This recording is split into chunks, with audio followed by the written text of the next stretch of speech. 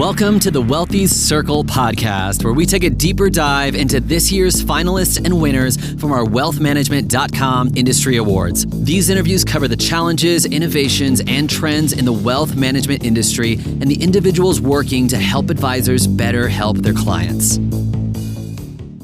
Hello and welcome to the Wealthy's podcast. This is the podcast where we speak to the folks who have won our wealthmanagement.com industry awards, the awards which recognize initiatives designed to help advisors succeed.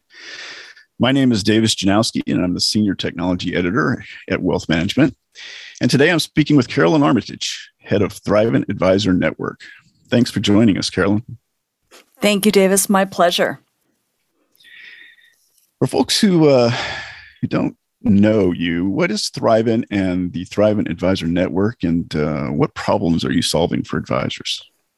Yeah, thank you for asking. So Thrivent Advisor Network is a wholly owned subsidiary of Thrivent, and we are a community of socially minded professionals who share a calling to make an impact on this world. We are an independent, fee-only RIA. However, we have the ability to be a hybrid RIA for those that still have their securities licenses and want to hold them. They can do so with an outside unaffiliated entity that we partner with. Thrivent has a 100-year tradition, and so we're building a platform for the long haul, not a platform to sell, as many of the consolidators and integrators are out there in the industry. We're really building this out for the next 100 years. And so that gives advisors a peace of mind knowing of who they're partnering with, and not that their clients and their employees will be subject to a variety of sale transactions over the years. So our financial advisors have the opportunity to make an impact on their clients' lives across generations. By partnering with a purpose-led organization that supports their personal values, we really take care of each other. It's a foundational element of Thrivent's origin. So I understand you recently left an investment banking and consulting role to head up Thrivent Advisor Network. What attracted you to join the TAN? Yeah, thank you for asking. I actually do get asked this question a lot because it's only been a little while since I've been here, roughly half a year. And while Thrivent wasn't the first firm to approach me, this really felt like a calling. It's the right optimal opportunity for the TAN employees, the financial advisors, Thrivent, and myself. I really feel that financial planning is a noble calling, and the TAN opportunity really aligns with my passion for building lasting relationships, my experience in the independent advisor community for over 30 years, and my expertise in the wealth management marketplace and M&A, as well as my ethics. I don't know if you know this, but Thrivent has been named one of the world's most ethical companies for 10 years in a row now by Ethisphere Institute. And their positioning of live generously really resonates with my soul and who I am as a person. So at TAN, we enjoy the confidence in knowing that transparency and ethics are at the heart of everything that we do. So much so, Thrivent even put a heart into their logo. Yeah. What is your team at TAN going to be focusing on in the year ahead, and what you got you most excited about what's coming up? Yeah, thank you. If I may tweak the question just a little bit, in that I've been with TAN since middle of 21. I'm looking at the priorities from 21 on to 22. As I came to TAN, I started focusing on the people of the organization. Secondly, the strengthening the TAN support services for our financial advisors, and then putting together the right strategic plan that can take us through the next decade, which is largely growth oriented. So the people plan is in place. It's mostly complete. I'm still in the process of hiring a couple of additional folks to our team.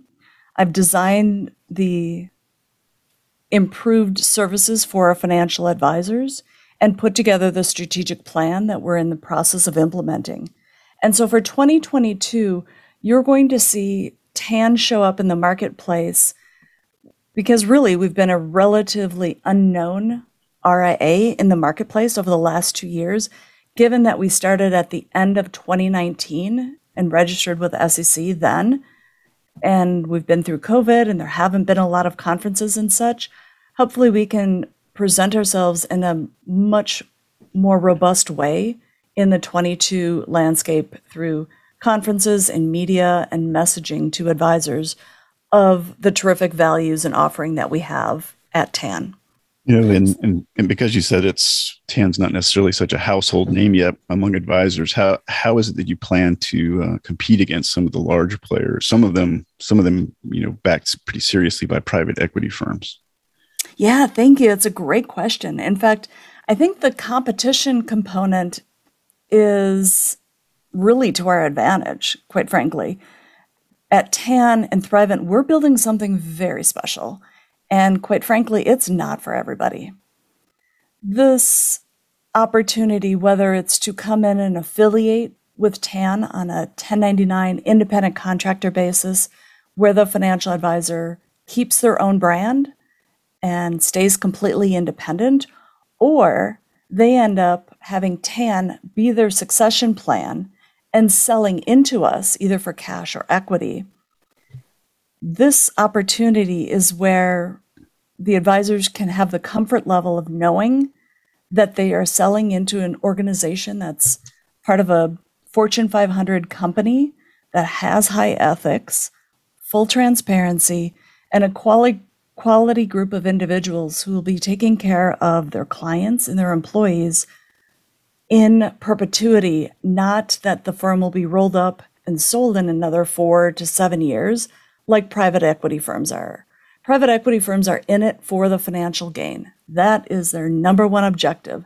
They may dress it up with other value-added services and such, but at the end of the day, that's what a private equity firm is looking for.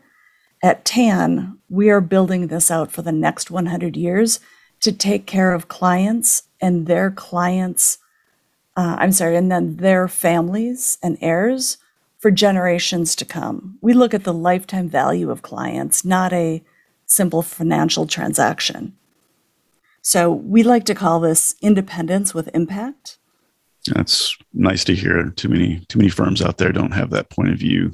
Well, when it comes to advisors, if you had to give some advice to independent advisors out there that want to accelerate their growth, what would you suggest to them that they need to do in terms of key strategies for 2022? Yeah, it's a very diverse question based on the level that the firm and the advisor are at today and what their objectives are. I think drawing on the experience that I've had most recently as an investment banker and consultant to the RIA independent industry, I think the number one issue that advisors need to be concerned of is being crushed under the weight of their own success. And I know that sounds a little contradictory to, okay, I want to grow. What should I do to grow? You do need to be mindful of managing that growth. And most financial advisors got into this business because they love working with clients. They love helping people succeed and want to solve problems. And as this industry has been so robust for the last decade, and especially the last couple of years, advisors are having issues with their capacity, the ability to keep pace with their growth. And so one trend that I've seen over the last 5 years is that while financial advisors are growing, and many of them are growing, well into the 20% category, they have started to outsource many things that they really held on to for the prior 20 years. And this is a fundamental change in the independent advisor space. And what I mean by that is advisors are outsourcing their asset management, which was a big hold that they used to want to keep near and dear to their office, realizing it can be much more efficient to outsource that asset management. They're outsourcing their IT work, their compliance work. even their HR and back office functions. When advisors can offload some of that administrative burdens, they can then better focus on their clients, on doing what they love, and quite frankly, being more fulfilled while they still have a lot of financial success. And with that, they have such a more enjoyable experience. They can still build a very robust, highly valued financial business while enjoying the process along the way and be able to give back to their communities or whatever nonprofits that they like to pursue. We like to call this success with significance. And that's where, we all have just a short amount of time really in the space that we're working in. And for folks to be able to enjoy the process more and not have to control everything, those financial advisors usually end up having better financial lives and enjoying the process so much more than those that are trying to do everything. Well, if you could give just one piece of advice to advisors to accelerate their growth in the year ahead, what would that be? So one piece of advice I would give financial advisors to accelerate their growth, I would say to know their priorities, right? So if they're looking to grow, define why they're looking to grow. What's the end point? What are you trying to achieve? If you're trying to grow for better profitability, there's ways that you can do that beyond adding on more financial advisors. There's so many different ways you can grow. You can go deeper penetration with your clients in the number of services that you're offering to them or share of wallet. You can go deeper in their relationships with their heirs. You can charge differently. You can expand the number of services, or you can grow inorganically by acquiring firms and adding on additional services. I think what is most important here is for the financial advisors to never stop learning and kind of experimenting at what works for them until they find the right formula that works best for them and their objectives. But knowing yourself and knowing why you want to grow, because quite frankly, growth isn't for everybody. There's a lot of financial advisors that are very content with the business that they've built. It's very financially rewarding. And quite frankly, they're comfortable with that. Generally, firms are in the mindset of wanting to grow because growth provides opportunities. It provides opportunities for their employees. It provides opportunities for their clients to be able to add on specialists or specialized services that maybe you didn't offer before. And that can provide a better experience for your clients. But quite frankly, not all advisors want to grow. It's more that financial mindset where firms often want to grow for the financial rewards as well as being able to provide better services for their clients. One element I would love to add is that while it gets a lot of airplay, I don't think there's enough action around building a solid plan for advisors' legacies. So we talk as an industry a lot about succession planning. However, most financial advisors don't have a documented or executed succession plan or a contingency plan, right? A contingency plan is that unexpected retirement. If something happened to a financial advisor, the value of that business, if nothing's in place, falls by generally 1/2.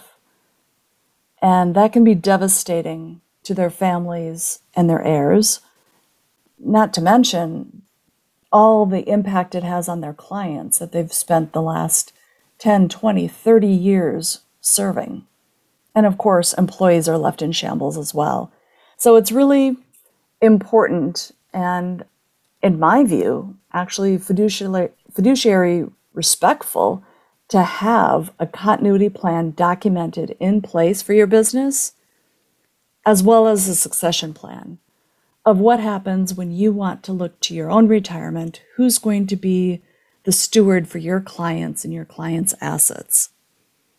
So I know we're coming up to New Year's, and New Year's resolutions often get put in place.